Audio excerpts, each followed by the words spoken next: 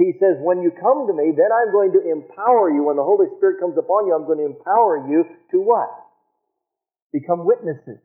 You see, once you are saved, you see, the purpose of an automobile is to give you transportation. Now, you can add all kinds of extra features on it. I mean, defrosted rear view mirrors and all the rest of it if you want to, but the real purpose is to drive. The purpose of a watch is to tell time. I mean, you can put diamonds all around the outside, and I understand one of the latest fads is to rob people of their Rolex watches that are worth thousands and thousands of dollars. The latest thing in the big cities, I guess, are people being accosted and their Rolex watches are being stolen. But it doesn't have to be a Rolex. If you get a good watch with a good timepiece inside, it'll do the same thing as the Rolex. The only thing a Rolex does for you, if you need it, it might make you feel like you have a little better self-image because you got something better than someone else. But it's not doing you any better job. It's not going to tell time any better. But the real purpose for a born-again Christian is to be salt, is to be light, is to be a witness in this world. And I want to talk to you this morning a little bit about understanding spiritual sowing and reaping. Understanding spiritual sowing and reaping.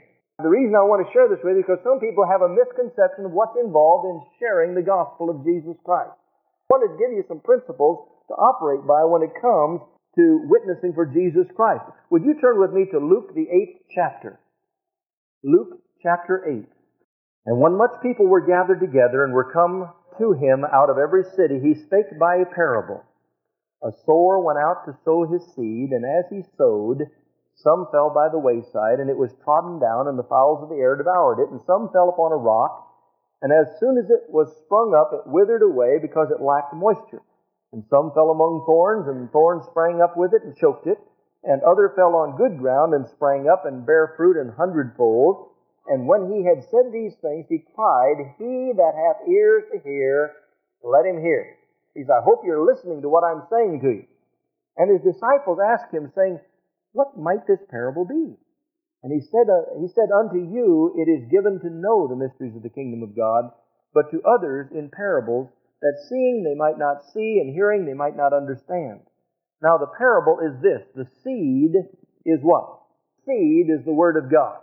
Say it. The seed is the Word of God. I want to get that down in your heart. The seed is the Word of God. That's the only spiritual seed that we have to work with. The seed is the Word of God. Those by the wayside are they that hear, then cometh the devil, and taketh away the word out of their hearts, lest they should believe and be saved. They on the rock are they, which when they hear, receive the word with joy, and these have no root, for a while believe, and in time of temptation fall away.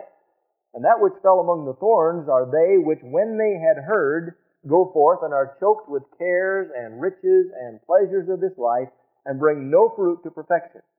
And that on the good ground are they which in an honest and good heart, having heard the word, keep it, and bring forth fruit with patience. Now will you turn back to Matthew, the 9th chapter. Matthew chapter 9. Matthew chapter 9, beginning with verse 35. And Jesus went about all the cities and villages, teaching in their synagogues and preaching the gospel of the kingdom, and healing every sickness and every disease among the people. But when he saw the multitudes, he was moved with compassion on them, because they fainted and were scattered abroad as sheep having no shepherd. Then saith he unto his disciples, The harvest is truly plenteous, but the laborers are few. Pray ye therefore the Lord of the harvest that he will send forth laborers into his harvest. That word send forth in the Greek is ekbalo. It actually means that he will cast out laborers into the harvest field. Point number one that I want to share with you this morning concerning understanding spiritual sowing and reaping is that the Lord, Jesus Christ, is the Lord of the harvest. There in Matthew 9:38 it said, Pray ye therefore the Lord of the harvest that he will send forth laborers into his harvest field. I want to try to encourage you and correct you at the same time by telling you, first of all, that you and I cannot save anyone. You and I cannot lead anyone to a saving knowledge of Jesus Christ in our own strength and our own power. All we can do, according to the Word of God, is to witness. Now remember that a witness is someone who tells what they have personally experienced. If I can get this across to you, I want to tell you this may be why some people are not witnessing for Jesus Christ, because they may not know something definitely as a personal experience, and therefore it's hard for them to share it with someone else. until you have known that you were blind and that you had no hope whatsoever, that now you see, until you can say there was a time when I was dead in trespasses and sins, but on such and such a day, at such and such a time, I was born into the family of God and made alive and quickened by the Spirit of God. Until that happens, you have no witness.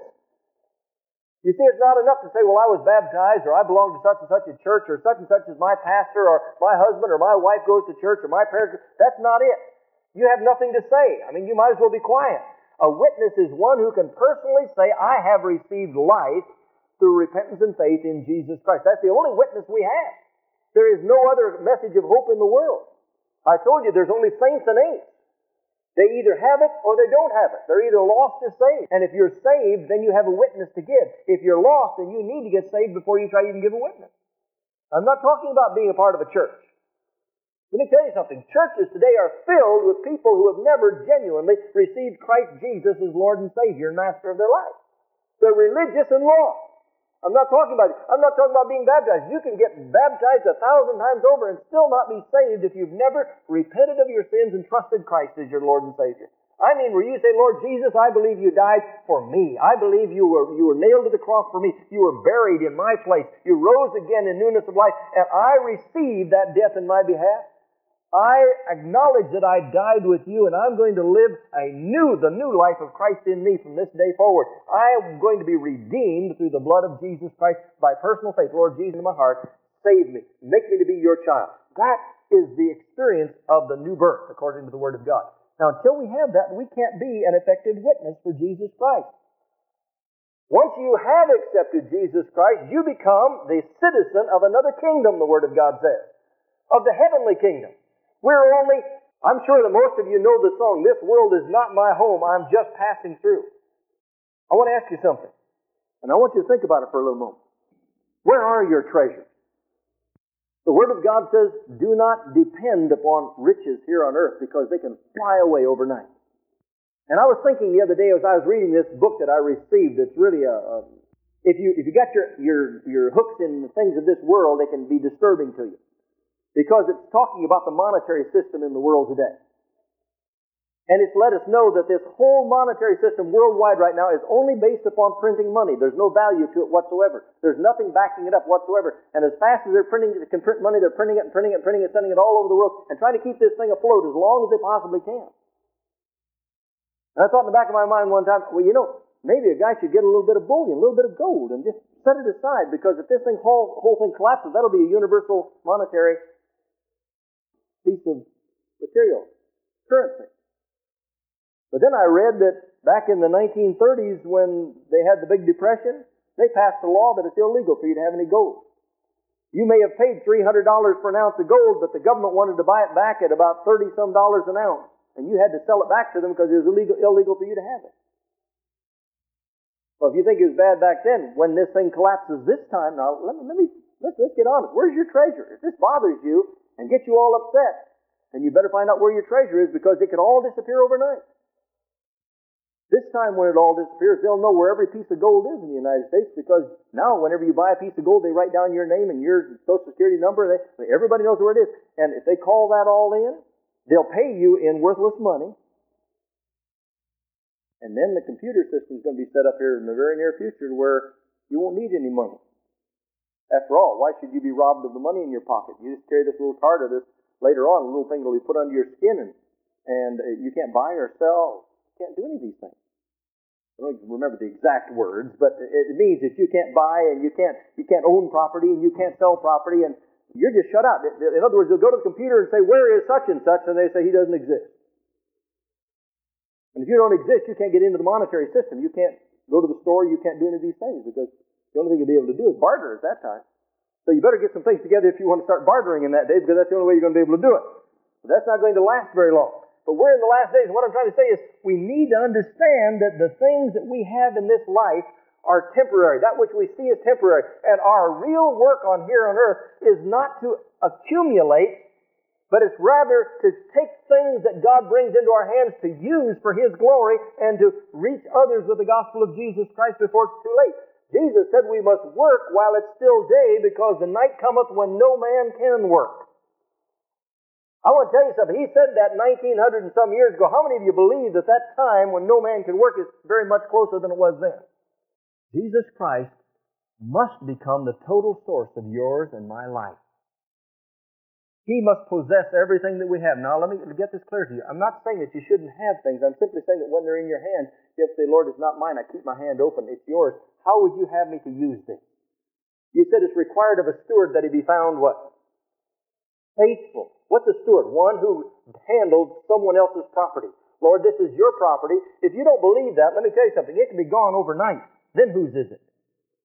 Say, Lord, I have these things in my hands, but how do you want me to use them? How can I glorify you? How can I honor you with those things you put in my hands? I can't tell you how many times I have had funeral services of very, very well-to-do people. And again, there was no U-Haul trailer behind the hearse. It was all left behind. I've seen many cases where the attorneys and the judges just ate up almost the whole estate. And here they held on to it desperately all through their life. I'm not going to let it go in case I need some security. And afterwards the attorneys got it all. Or unsaved relatives got it all. The Lord wants us to be wise as stewards. To make sure that even if anything happens to us, our money is designated to go into the Lord's work somewhere. To continue on what we believe. I was devastated one time. A woman said she wanted to have an opportunity to invest in the Lord's work and put her estate into the Lord's work. And I said, well, you need to do that. Go to an attorney. And she kept asking me questions. I said, look, now, I don't want to advise you legally, but you go to this attorney. He'll help you do it. All of a sudden, she fell ill. And she had hundreds of thousands of dollars in her estate. And before she even got out of the hospital, they said she wasn't going to come out of the hospital. Her unsaved relatives went in and just tore the whole house up and were throwing furniture out in the yard. They got everything she had and didn't even make a little plaque for her over her grave.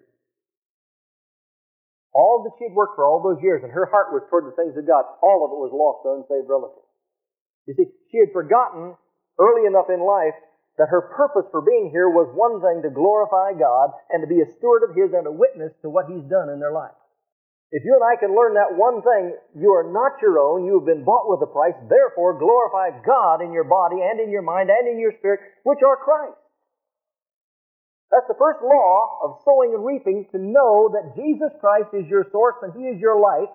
And when you and I work and live and walk and talk every day, we do it only by His authority and His direction, His power, His wisdom, and His laws. Otherwise, it's absolutely fruitless. Let me say that again. There is nothing you and I can do in our own strength that is fruitful or helpful for the kingdom of God. You say, now, Brother Webb, that's pretty strong. Okay. Let me confirm it again. If it isn't in the Word, don't pay any attention to me. John, the 15th chapter. John 15, verse 4. Abide in me, and I in you, as the branch cannot. It's impossible. As the branch cannot bear fruit of itself, except it abide in the vine, no more can ye, except ye abide in me. I am the vine. By the way, there's nothing wrong with the vine. I never find anything in the Scripture that says there's something wrong with the vine. It's always the branches. And remember, no grapes grow on the vine. They all grow on the branches. Christ is our source, and He wants fruit to come out through us. Not in the vine. We are attached to the vine, but the fruit has to come through us. I am the vine, ye are the branches. He that abideth in me, and I in him, the same bringeth forth much fruit. And whatsoever ye shall ask of the Father in my name, He may give it you. Jesus said, I have chosen you, and I have ordained you to go and bring forth fruit. Reproduce after your own kind. Now, if that's why Christ has called us and chosen us and ordained us, and then in the book of Acts chapter 2, He empowered us, why aren't the saints doing it today? Well, that's what we hire the preacher for. Ephesians, the 4th chapter, says that Christ has given to the church apostles, prophets, pastors, teachers, evangelists for the edifying of the saints so that they can do the work of the ministry. I used to think that it was the pastor's job when I was a brand new Christian. I got straightened out very quickly. That's not the pastor's job. I'm to feed you. How many of you know, I'm from Nebraska. We raised a lot of cattle, but if you ever came from a farming community, you understand that the shepherd or the farmer doesn't bear sheep. The sheep do. The farmer just feeds the sheep, shears the sheep every once in a while, and once in a while he has to chasten or, straighten some sheep out and make sure there's no billy goats get in the crowd.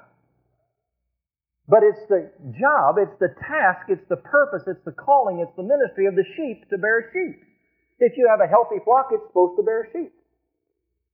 And I know we've got knowledgeable people in this body that know the Word. The only thing I want to encourage you to do is to see that the calling, the purpose for which Christ has redeemed us, is that we might be witnesses to those round about us. He says, I have chosen you. You say, well, He did choose you, Pastor Webb. No, don't put Pastor Webb there. Right there where it says, I have chosen you, write your name. Write your name in there. So you can't transfer that responsibility to someone else. Jesus is speaking to believers there. He says, ye have not chosen me, but I have chosen you and ordained you. You say, well, Pastor Webb, you're ordained for the ministry. No. That's not what he's talking about here. It's the same principle, but he's saying that every one of us are supposed to be full-time witnesses. You know, you heard people in full-time and part-time ministry. I got news for you. Every born-again Christian is supposed to be in full-time ministry. 24 hours a day, we are to be the gospel according to Jesus Christ. When people read us, I mean, how many people do you know that are unsaved today that go around reading the gospel of Matthew, Mark, Luke, and John? The only gospel they're going to read is the gospel of you and me. They look at us, and if you don't think that's true, if you've ever witnessed to them and told them you're a Christian, and you goof up one time, what do? Yeah. And you call yourself a Christian? I saw that, sure. I remember working in a place one time, and I made a statement, and the person thought that I swore. And he was on me, I mean, like a monkey on my neck. Old deacon here, I heard you. I said, you heard what? I heard you say that filthy word. I said, what are you talking about? And he told me, and I said, well, ask the person I was just talking to. He said, no, that isn't what he said. Oh, well, he said, I didn't think it was, but I was going to catch you if it was. I thought, man, they're right there to get you. Why? Because we're supposed to be light in darkness. We're supposed to be salt. We're supposed to be a witness. We're supposed to be different. The Word of God says we're supposed to be death to the dying and life to the living. What does that mean? When unsaved people come around you, they sense that they're dead because they sense life in you. Is that what they sense? Is that what they sense in your life? You have to understand that Jesus Christ is the Lord of the harvest, and He has appointed us as His laborers in the harvest field. And I want to tell you something, if we don't get busy, we're losing the harvest. Over in Russia, they said they've got plenty of food over there, just no one to go out and get it. No one will go out and harvest it. There's just no motivation to go out and harvest it. Jesus is the Lord of the harvest. Secondly, the seed is the Word of God. Look at again there, Luke 8:11. Now, the parable is this. Luke 8:11, the seed is the Word of God. I want to tell you something. I have planted seeds in the past and found bad seeds. I've planted seeds in the past and found bad soil, and the seeds wouldn't grow very well in bad soil, but this seed is always good seed. When there's no harvest, don't ever blame the seed. We need to be casting this seed out continuously because no one will ever be saved except by the provisions of this seed. Let me say that again. No one will ever be saved. No one will ever receive Jesus Christ outside of the provisions found in the Word of God. Look at Romans, the 10th chapter with me. Romans chapter 10, beginning with verse 13. Paul says, for whosoever shall call upon the name of the Lord shall be saved. How then shall they call on Him in whom they have not believed? And how shall they believe in Him of whom they have not heard? And how shall they hear without a preacher, without one who declares, if someone doesn't tell them? And how shall they preach except they be sent? As it is written, how beautiful are the feet of them that preach the gospel of peace and bring glad tidings of good things. So then in verse 17 it says, so then faith cometh by hearing, and hearing by the Word of God. Now that word in the Greek is rhema. It means they hear from God. God speaks to them. Now He speaks through His Word. He will speak through you by the experience that you have had, and faith will come to those people based upon what the Word of God has to say to them. This is why many times you'll see people who profess to be Christians who are preaching the Word, and God will honor the Word, and people will get saved whether that person is saved or not. God will honor His Word regardless. There are people that have, in the Old Testament, were casting out demons. And God honored them when they did it. Even in the New Testament, if they used the name of Jesus, there was authority. No one can become a Christian unless they receive Jesus Christ as their personal Lord and Savior. Jesus said that if thou shalt confess with thy mouth Jesus Christ as Lord and believe in thine heart that God hath raised Him from the dead, thou shalt be saved. No one can be saved without believing that Jesus Christ is God Himself, God incarnate, that He was God incarnate here on this earth, and today He is seated at the right hand of the Father. We must believe that He not only came, but that He rose again and ascended to the right hand of the Father. None can believe until they hear the gospel. It doesn't make any difference how much they know until they hear the gospel, so that the Holy Spirit can begin to bring conviction to them. This hearing cometh by the Word of God. They can't be saved. Now, that means that no one can be saved and no one can hear until someone tells them. Now, I wonder who is supposed to do that. Matthew 28, Matthew the 28th chapter, beginning with the 18th verse.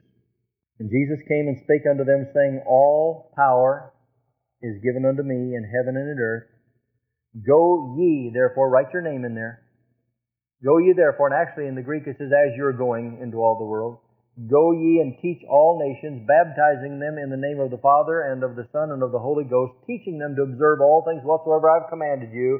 And lo, I am with you always, even unto the end of the world. Amen. Now that call, that declaration was the final order that Jesus Christ put forth, that you and I are to go to the ends of the earth. And again, the Greek says this, as you go out the door, in Jerusalem, in Judea, in Samaria, unto the uttermost parts of the earth. You and I have one purpose in mind. I know that some of you have a vocation, but make that vocation your avocation. Your vocation must be to declare Jesus Christ as Lord and Savior. Now, I want to tell you something. I know it gets discouraging at times. We're going to get into why it gets discouraging and how we can get over that discouragement, how we can have victory in that area.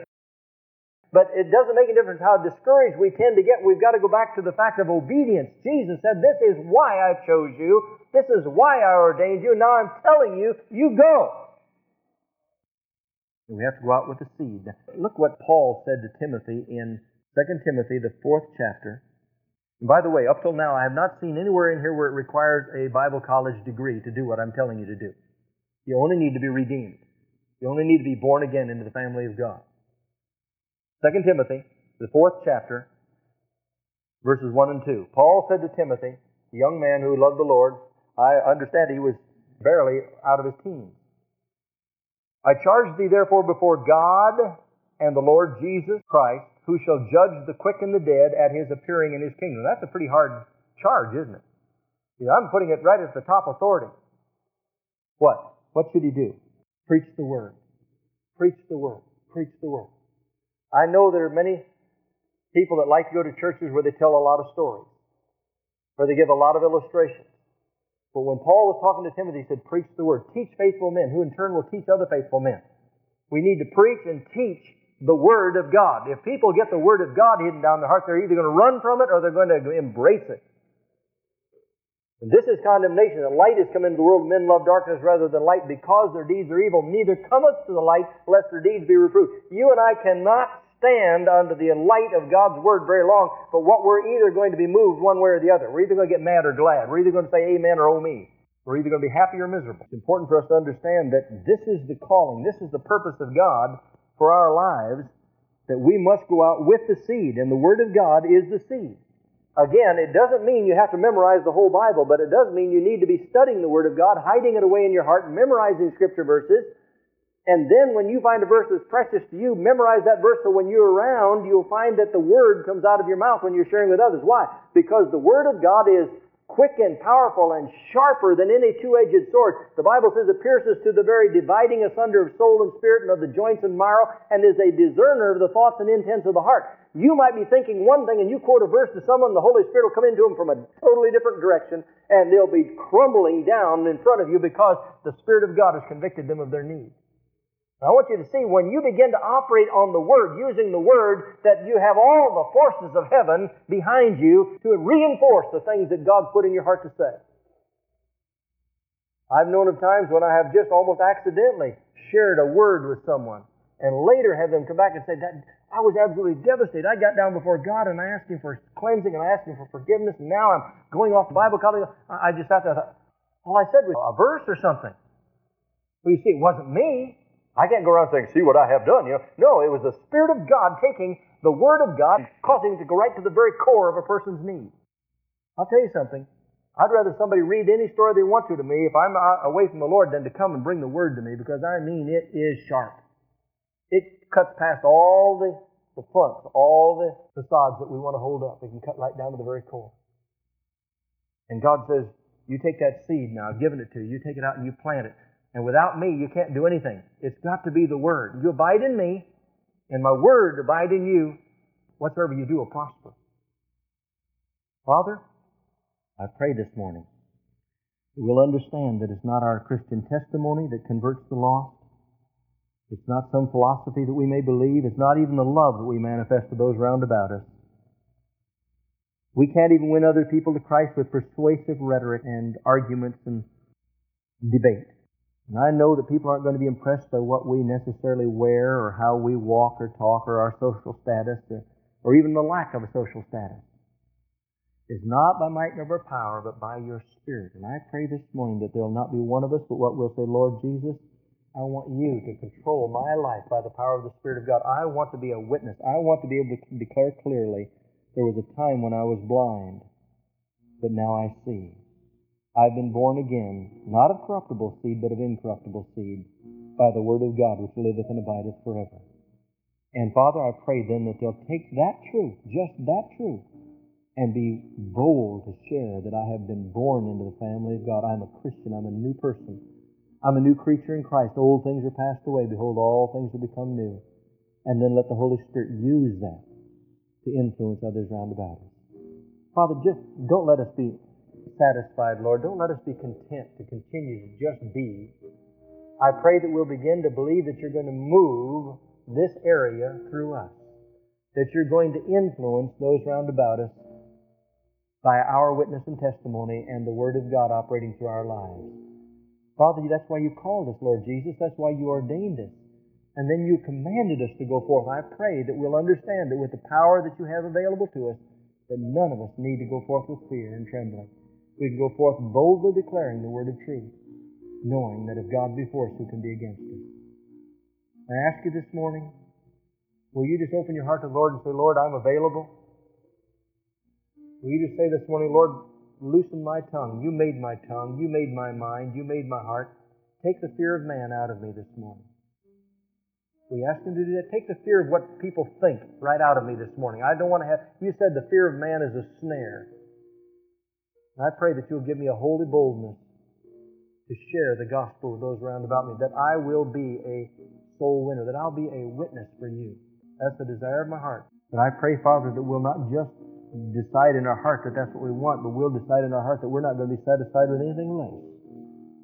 That Jesus Christ is going to be in charge. And we're going to say, this day I give to the Lord. I'm going out to my avocation, but my vocation is to make Jesus known to others round about me. Lord, fill us with a holy zeal. I pray that we'll not get set in our ways, but we'll come back to that first love and say, I'm going to be that witness the Lord told me I'm supposed to be, so that when I step out of this life, I'll hear Him say, well done, good and faithful servant. In Jesus' precious name we ask it. Amen. Being fruitful and reproducing, Psalm 91:12 says, the righteous are like the palm tree. And you ever want to do an interesting study? Some years ago I preached on that. I may preach on it again someday. But the palm tree has some interesting features about it. One of them is that it bears fruit all year long.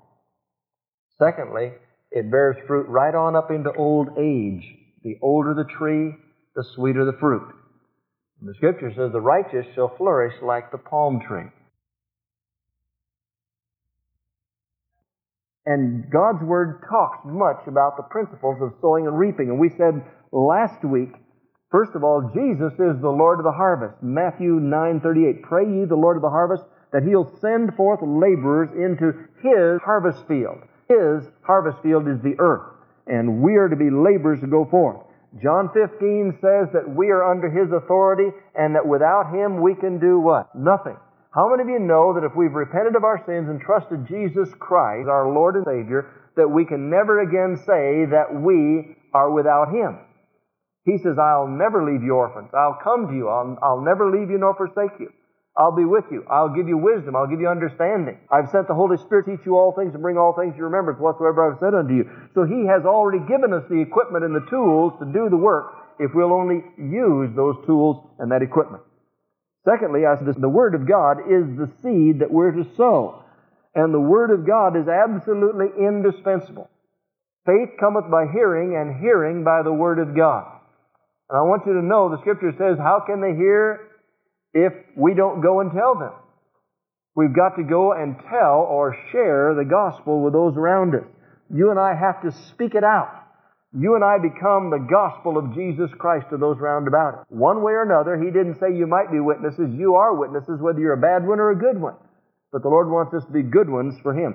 Then we said that every seed sown does not always result in the salvation of a lost person. That's not our responsibility. We are to be laborers. We are to be witnesses, declaring that which we know by experience. And we're to be good stewards of the riches of God.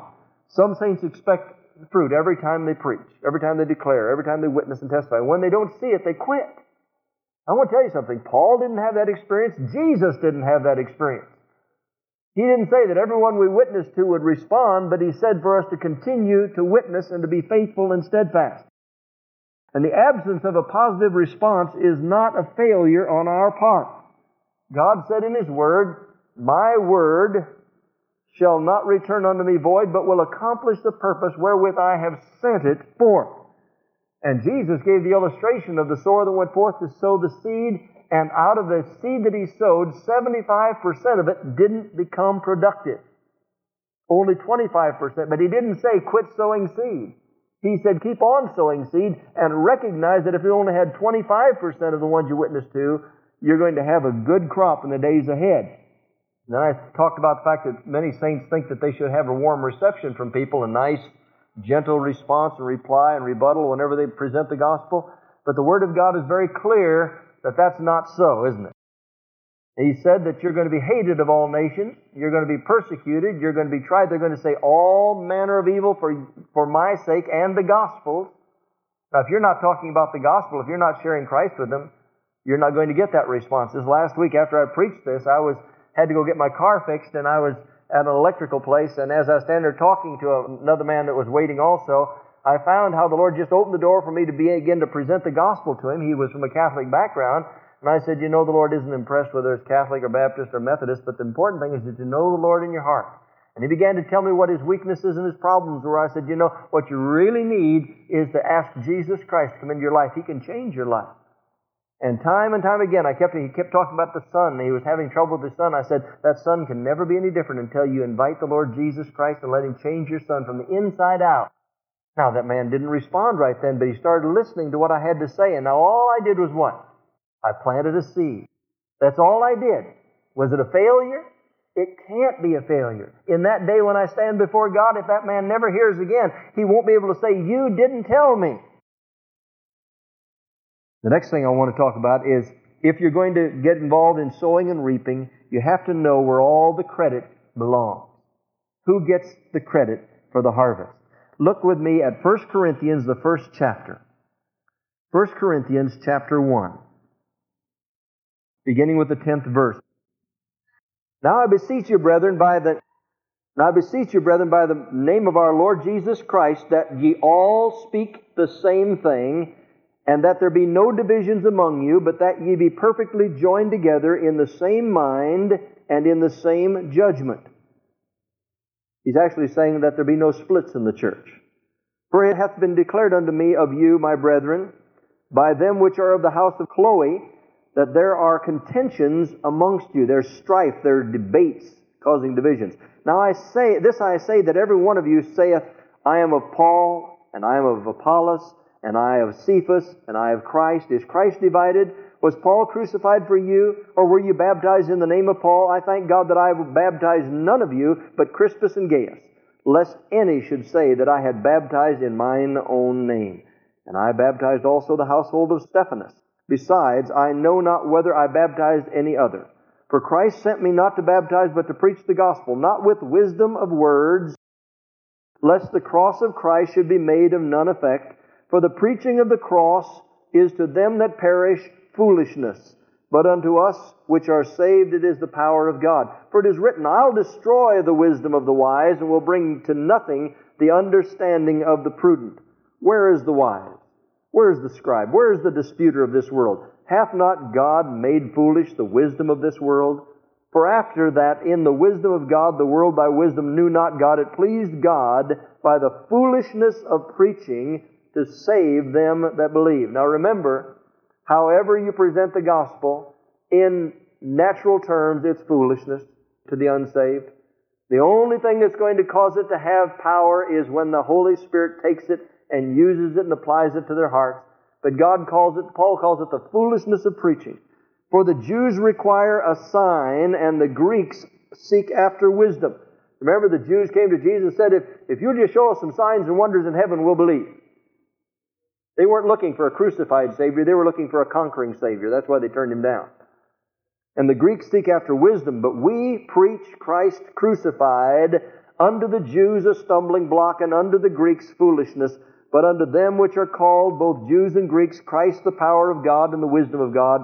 Because the foolishness of God is wiser than men, and the weakness of God is stronger than men. For ye see not your calling, brethren, how that not many wise after the flesh, not many mighty, not many noble are called. He didn't say not any, but not many of them. But God hath chosen the foolish things of the world to confound the wise. And God hath chosen the weak things of the world to confound the things which are mighty. And the base things of the world which are despised hath God chosen, yea, and the things which are not, to bring to naught things that are. Now let me just stop a moment before I finish this chapter, and let's go back. Let's go back up here to verse 25. Because the foolishness of God is wiser than men, and the weakness of God is stronger than men. For you see your calling, verse 27. But God hath chosen the foolish things of this world to confound the wise. Do you feel like you're not very wise? Do you feel like you don't have a lot of worldly knowledge? That you haven't got a great education, or you're not very eloquent? God has called you to use you to confound the wise. He didn't call the wise. Many times I said, Lord, look at all those other students in my class there in Fremont, Nebraska. You could have called them. They were straight A students. I mean, I just slid through. I didn't study. I didn't work out. Why did you ever call me, Lord? One day I read this and I said, oh, that's why you called me. The foolish things of this world to confound the wise. I see now. Why? So there'll be no boasting when we get to heaven. There'll be no boasting. It's not us, but it's the Lord. And look at the next one. God hath chosen the weak things of the world to confound the things which are mighty. You ever felt weak? Ever felt helpless? Ever felt like things were out of control? God called you for that very specific reason, that you might confound the mighty. And the base things of the world and things which are despised hath God chosen, yea, and things which are not, to bring to naught the things that are. Have you ever felt absolutely worthless and useless and like you just couldn't do very much? I don't know about you, but this encourages me when I realize that God did not pick me because of my talent, my ability, my eloquence, my strength. In His mercy and grace, He called me that by using me, He could confound those that are wise. Well, who does that guy think he is? I mean, what did they say of Jesus? Hey, who does this guy think he is? After all, he's just one of the carpenter's kids. I mean, I've seen him down there in the carpenter shop, and look, he really thinks he's something now. No. You see, when you and I stand before someone, we can tell them, you know, we're like John the Baptist. We're just a voice. We're just a voice. Are you thou the one? No, I'm just a voice. In fact, with the one that's coming after me, I'm not even worthy to untie his shoe or tie his shoes at all. So I'm nothing. In fact, he must increase and I must decrease. You see, God's ways are an antonym to the world's ways. He says, I'll take the things that are nothing and I'll make them something. I'll take the things that have no capability of their own and I'll empower them. And the world will say, how did that work? How did they do that? How am I going to encourage you to realize that God called you exactly like you and I are this morning? He said, now if you'll just get the Word of God down in your heart, if you'll begin to pray in the Spirit, if you'll begin to ask the Lord to fill you with His Holy Spirit, and you'll ask the Lord to give you a new boldness and not to be afraid of men, and you speak the Word, I'll stand behind you and I'll reinforce it. And people say, how is that guy doing that? Why? Verse 29. That no flesh should glory in His presence. You know, when I find a truly great Christian, I find a humble Christian. I've worked around people, and I've used this illustration before. went to a church in Minneapolis one time, and someone told me there was a man there that was teaching Bible studies during the noon hour to businessmen and having a tremendous effect.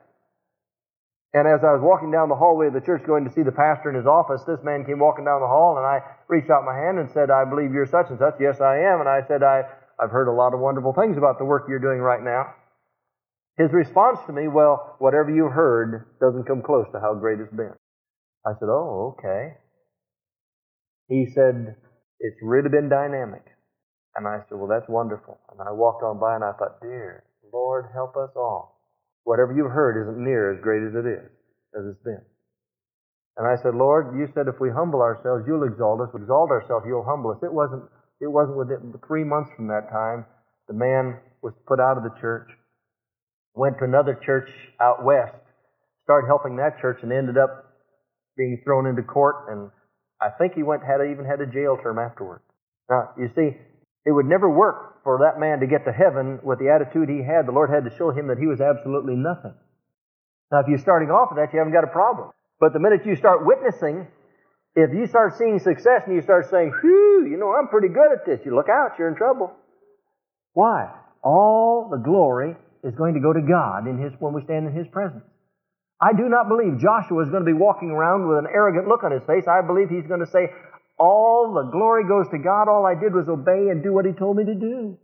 I mean, I could have walked around 7 times around any other city in the world and nothing would have happened, because the only reason it happened there is because I did what God told me to do. I mean, I don't think Moses is going to be there with his cloak and saying, "Hey, I want you to see, this is the cloak that opened the Red Sea." He probably went around and beat that thing in front of a bunch of other water the rest of his life and found out it didn't work. The only time it worked is when God told him to do it, and then there was a response. See, it wasn't Moses that was powerful. It was the God of Moses that was powerful. It wasn't Joshua that was powerful. It was the God of Joshua that was powerful. Jesus said, "You've not chosen me, but I've chosen you and ordained you. I have given you the authority. I've given you power to go and witness and declare." And when we stand before Him in that day, we'll throw our crowns at His feet, because He receives and deserves all the honor and all the glory, because it's not by might nor by power, but by Thy Spirit. By my Spirit, saith the Lord of hosts.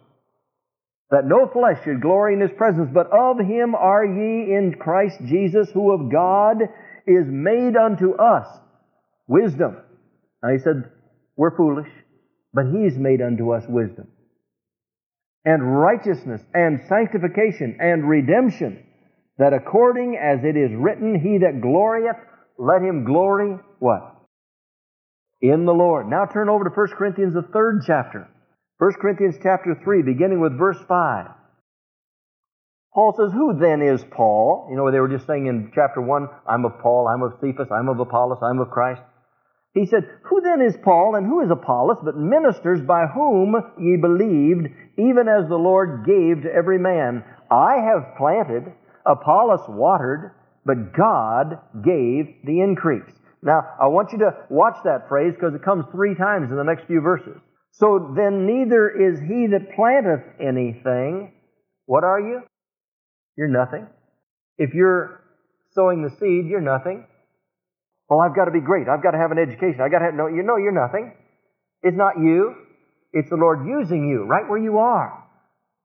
"Neither is he that planteth anything, neither is he that watereth, but" what? "God that giveth the increase. Now he that planteth and he that watereth are one, and every man shall receive his own reward according to his own labor." Now watch this. If you and I then do not labor, what? We don't receive a reward. You see, some people say, "Well, I'm saved and that's all that's necessary because I want to get into heaven." I want to tell you something. We're going to stand ashamed before Him in that day if we've missed the total purpose of God's calling in our life. "Come unto me, all you that labor and are heavy laden, and I'll give you rest. Take my yoke upon you and learn of me, for I am meek and lowly in heart, and you'll find rest unto my soul. Now go ye into all the world and preach the gospel. Ye shall be witnesses unto me in Jerusalem, and Judea, and Samaria, and unto the uttermost parts of the earth. Study to show yourselves approved unto God, workmen that needeth not to be ashamed, rightly dividing the word of truth." That's the purpose, that's the calling of God for all of us who are nothing, that He can be everything. You understand that? That's the principle of sowing and reaping. We have to understand who gets the credit. We do the work and He gets the credit, because He empowers us to do the work. First of all, He privileges us to even be called into the work. You say, well, I was never called into the work. If you're saved, you were called into the work. See, my job is to be an equipper. Your job is to be an effectuator, may I use that word? One who takes that which is received and propagates it to others. You know, again, I say, all you have to do is be one step ahead of someone to be a leader. Every man shall receive his own reward according to his own labor. Now, let me just ask you a question. Don't raise your hand, but how long have you been saved? How many years? How many crops have you seen come in? How many souls have you personally had an opportunity to lead to Christ in the years that you've been saved? Well, I'm awfully busy. I've got I'm in this. No. Don't make excuses. You're living and breathing. You have to shop. You have to work. You have to make contact. You have to get gas. You have to. How many people have you had an effect on to where maybe you didn't see them come to Christ personally, but through your influence you saw them come to Christ down the line? I'm not trying to make you feel guilty. I'm just trying to get you to see here that He says every man's going to receive his own reward according to his own labor. Now, some people will be held responsible for much more than others. But all of us are responsible for being faithful in witnessing. If you witness the rest of your life and never see anyone come to Christ, but you're witnessing, you'll receive a reward. You're sowing seed. And that's the thing I want you to see. If you'll keep sowing seed and keep sowing seed and keep sowing seed, sooner or later, one seed somewhere has got to, even by mistake, fall into some good soil and come forth and bring forth fruit. I mean, no one is so lousy and poor but what some seed has got to come forth sooner or later. But even if it doesn't, if you've been faithful in sowing the seed, you'll receive a reward. But the question is, are you aware of the fact that the Lord says that's going to determine our reward? If we've been faithful in that area, sowing and reaping. For we are laborers together with God. Ye are God's husbandry. Now, He's just talking to the church of Corinth, of course, not us, right? Or is He talking to us? Every born-again believer is part of the work of God. Ye are God's husbandry. Ye are God's building. According to the grace of God which is given unto me as a wise master builder, I have laid the foundation, and another buildeth thereon. But let every man take heed how he buildeth thereon. For other foundation can no man lay than is laid, which is Jesus Christ. Paul says the foundation has already been laid. You and I add to that building now, through our sowing and our reaping. I have planted, Apollos watered, but God gave the increase. Now, today, through many man-made schemes, there are a lot of churches who get people to come to an altar or get people to sign a card to make some kind of, quote, decision, get them to say, yes, I believe, even baptize them immediately, and make sure that they sign a card to join the church, and get them just as busy as they can in that church. And many churches today are filled with religious people who do not understand what it is to be born again, because there's never been repentance. There's never been the assurance that their sins have been washed away and that they are now children of God, responsible to help build the kingdom of God. And we have to remember that you and I are not converters, we're carriers. We take truth and we bring it to someone else. We're the Lord's servants, and whenever a soul is saved through repentance and faith, we rejoice with God. We thank the Lord for His faithfulness, for His work in the life of that individual. See, I can't convert anyone. I know this much. I can't even change you. I can only declare the Word, and if the Holy Spirit doesn't change you, I'm dead in the water. Send my saddle home. I'm finished. If the anointing of God doesn't, when I'm praying before I preach, I just simply have to say, Lord, I give myself to you, body, soul, mind, and spirit. I put on the helmet of salvation, the breastplate of righteousness, and my loins girded about with truth, my feet shod with the preparation of the gospel. Lord, I take the shield of faith and the sword of the Spirit, which is the Word of God. I'm going to pray in the Spirit, but I just submit myself to you. I resist Satan and all of his hosts and ask that you'll enlighten my mind and give me the proper words to declare, that the Holy Spirit can take those words and bring conviction. And I really say, Lord, make me sensitive to the leading. By the way, when I say this to you, be sensitive to the leading of the Holy Spirit. That isn't something that preachers have to do. That's something that every Christian should do. When you get around anyone, if you're in a filling station or a restaurant or where you work, and say, Lord, use me today. Give me wisdom. And as they're even talking to me, if there's something you want me to say back to them, please give me a word to say. If it's a scripture verse, fine. Or if it's something I can say that'll make them start thinking about it, Lord, please give me wisdom. Please use me. I really want to be used of your Spirit. And you can do that under your breath while they're talking. You know, most of the time, though, we're just so taken up with the other things, we forget the main reason we're there, to share with others about Jesus Christ. I know of a mechanic that used to work on a inner island boat up there by Alaska, going over to the Aleutian Islands up there. And when he'd pull in, men would come up on his boat and sit and watch him repair the engine. And when he had hit his thumb or something, he'd say, "Praise God, that hurts. Bless the Lord, that hurts." And some of the men later on said they came to Christ because of what happened to him when he had hurt his hand. They knew what they did when they hit their thumb. And he said, "That guy's got something that's genuine, because I can't help it. When I hit my thumb, other expletives come out of my mouth." You know, and while he would be working on that motor and engine, these guys would be talking to him. He'd be praying, "Lord, give me the right words to say. Show me something." And bang, out, praise God. You know, that was the right thing to say, because that really hit him. See, the Lord knows exactly what has to be said. You have to say, "Lord, you give me wisdom. I'm foolish. You give me your wisdom. Show me how to reach this." You know, something might come into your head. You think, "Why should I say that?" If it comes in your head from the Lord, say it.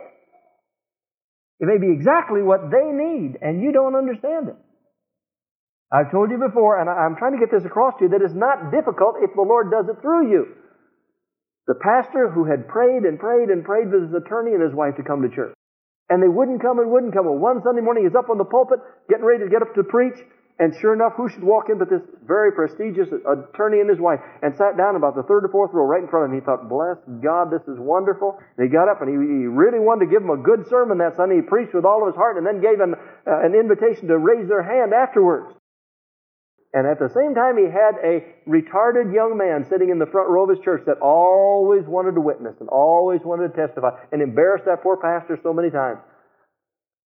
And so when he gave an altar call of those that wanted to come forward and accept Christ, what should happen? This young man turned around and saw them, and the pastor's heart sank. "Oh no, dear God, no, I bind him in Jesus' name. No, don't let him, no." And of course, the young man walked right back, stepped right in the pew in front of these two people, said something to them, and they went like this. And he said something else and walked over, sat down, and that attorney and his wife went out that door just as red in the face as they could be. He said, "Oh no, after all these years of witnessing, it's killed." He got home and told his wife, he said, "I can't believe this." And he told her the story, and the phone rang, and this attorney says, "Can you come over here, please?" "Yes, sir, I'll be right there." He got there, and they were sitting there and said, "You know, we really want to know how we can invite Jesus Christ in our heart." He said, "Really?" I said, "Yes." He said, "Well, what happened? I saw this young man walk back, and I'm really sorry because we have a little difficulty with this young man in our church." He said, "Well, don't apologize for him." He said, "He walked back, and when we didn't raise our hand, he said, 'Do you want to go to heaven?' And we said, 'No.' And he said, 'Well, then go to hell.' And he just turned around, went back, and sat down." Well, now the attorney wanted an argument. He was used to an argument and a debate.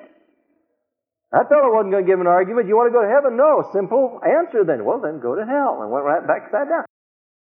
He said, "We walked out there so mad, but on the way home we said, you know, he's right. If we don't go to heaven, we're going to hell." He said, "Pastor, we don't want to go to hell. We want to go to heaven. How can we accept Christ in our heart?" Now, that's the foolishness of man. God made wisdom out of it. And that attorney got saved. See, we got all these things conjured up in our minds that we have to be so eloquent. No, we just have to be led by the Spirit of God. I wonder how that pastor prayed the next time that young fellow got out and talked to someone. 1 Corinthians 3:7, "So then neither is he that planteth anything, neither he that watereth, but God that gives the increase." If you'll just keep that in mind, you'll know that if someone does get saved through your ministry, you and I cannot take the credit for it. I look back with so much thanksgiving to the Lord for the scores of young people we've seen down through the years of our ministry come to Christ. Elderly people too. I thank the Lord for Brother Minshew over in this little room next door, Lorette's father, 80 years of age. Came down the aisle one morning on a Sunday morning, and he said, "Brother Webb," he said, "I have been serving the devil for 80 years, but as of this morning, I'm giving my heart to Jesus Christ. I want to serve Him the rest of my life." Now, that was a miracle. But you know something? Pastor Joe Webb did not do that. The Holy Spirit had to do that work in his heart. I imagine there was probably many, many years of Sister Minshew and Lorette praying for that man, and the other sisters praying for that man, and praying for that man, and praying for that man, and the fruit finally came in. Now, you see, Pastor Webb could say, "Boy, let me tell you what I did this last night." I mean, you talk about a miracle, an 80-year-old man coming to Jesus. I'm not that stupid. It's the Holy Spirit that did that work in his life. Now, these same young people are out winning others to Christ, and I'm thrilled because I'm going to get a little piece of that. You know, we talk about interest, earning interest somewhere. Have you ever do you understand what compounded interest is? Anybody understand what compounded interest is? Simple interest, if I gave you 10% simple interest, it means if you loan me $1,000, you would get $1,100 back at the end of the year, simple interest. And the next year, you'd get $1,100, well, actually, you'd get $100 interest a year on it. But now compounded interest, if I took $1,000, the first year you'd get $100. And then the next year you get 10% on 1,100. And whatever that is, 10% on that total amount the next year, and total amount the next year, it multiplies very, very quickly. You see, when you win someone to Christ and they win someone to Christ, that's compounded interest. It's not simple interest anymore. You can't take the credit. Well, let me get something across to you here. Now, if we can't get the credit when people come to Christ, then why do we take the blame when people refuse to accept Christ? Some people walk away totally dejected, tail between their legs. Well, this doesn't work, and there's no sense in doing it. Boy, this is so embarrassing. I mean, no results whatsoever. If you can't take the credit when they're saved, then why take the blame when they don't come to Christ? If you tried to say whatever the Holy Spirit showed you to say, then leave it there. When you plant a seed, you don't go out and dig it up to see if it's growing. You just have to say, Lord, make the soil good. And when you begin to witness to someone, pray for them first. Lord, prepare the soil in their heart. Lord, get their heart ready to receive the Word. The Holy Spirit can go to that person and begin to prepare their heart and put a hunger in their heart for the things of God. You see, we are not, again, let me say it, we're not converters, we're carriers. We take what we have and carry it to someone else. If they want it, fine. If they don't want it, that's fine too. Jesus said, when you disciples go into a city and you begin to declare the gospel, if they won't listen to you, He didn't say quit. He said, shake the dust off your feet and go on to the next city. And if they don't listen, shake the dust off your feet and go on to the next city. Turn to Ezekiel, the 33rd chapter. Ezekiel 33. Again, the word of the Lord came unto me, saying, came unto Ezekiel now, Son of man, speak to the children of thy people, and say unto them, when I bring the sword upon a land, if the people of the land take a man of their coast, and set him for their watchman, if when he seeth the sword come upon the land, he blow the trumpet and warn the people, then whosoever heareth the sound of the trumpet and taketh not warning, if the sword come and take him away, his blood be upon his own head. He heard the sound of the trumpet, he took not warning, his blood be upon him. But he that taketh warning shall deliver his soul. But if the watchman see the sword come, and blow not the trumpet, and the people be not warned, if the sword come and take any person from among them, he's taken away in his iniquity, but his blood will I require at the watchman's hand. So, thou, O Son of man, I have set thee a watchman unto the house of Israel. Therefore thou shalt hear the word of my mouth, and warn them from me. He didn't say save them from me. He didn't say you were going to convert them. He said just warn them, and however they respond to that warning is their responsibility.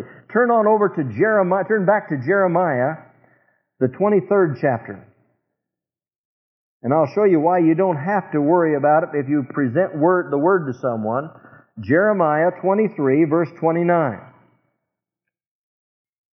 Is not my word like a fire, saith the Lord, and like a hammer that breaketh the rock in pieces?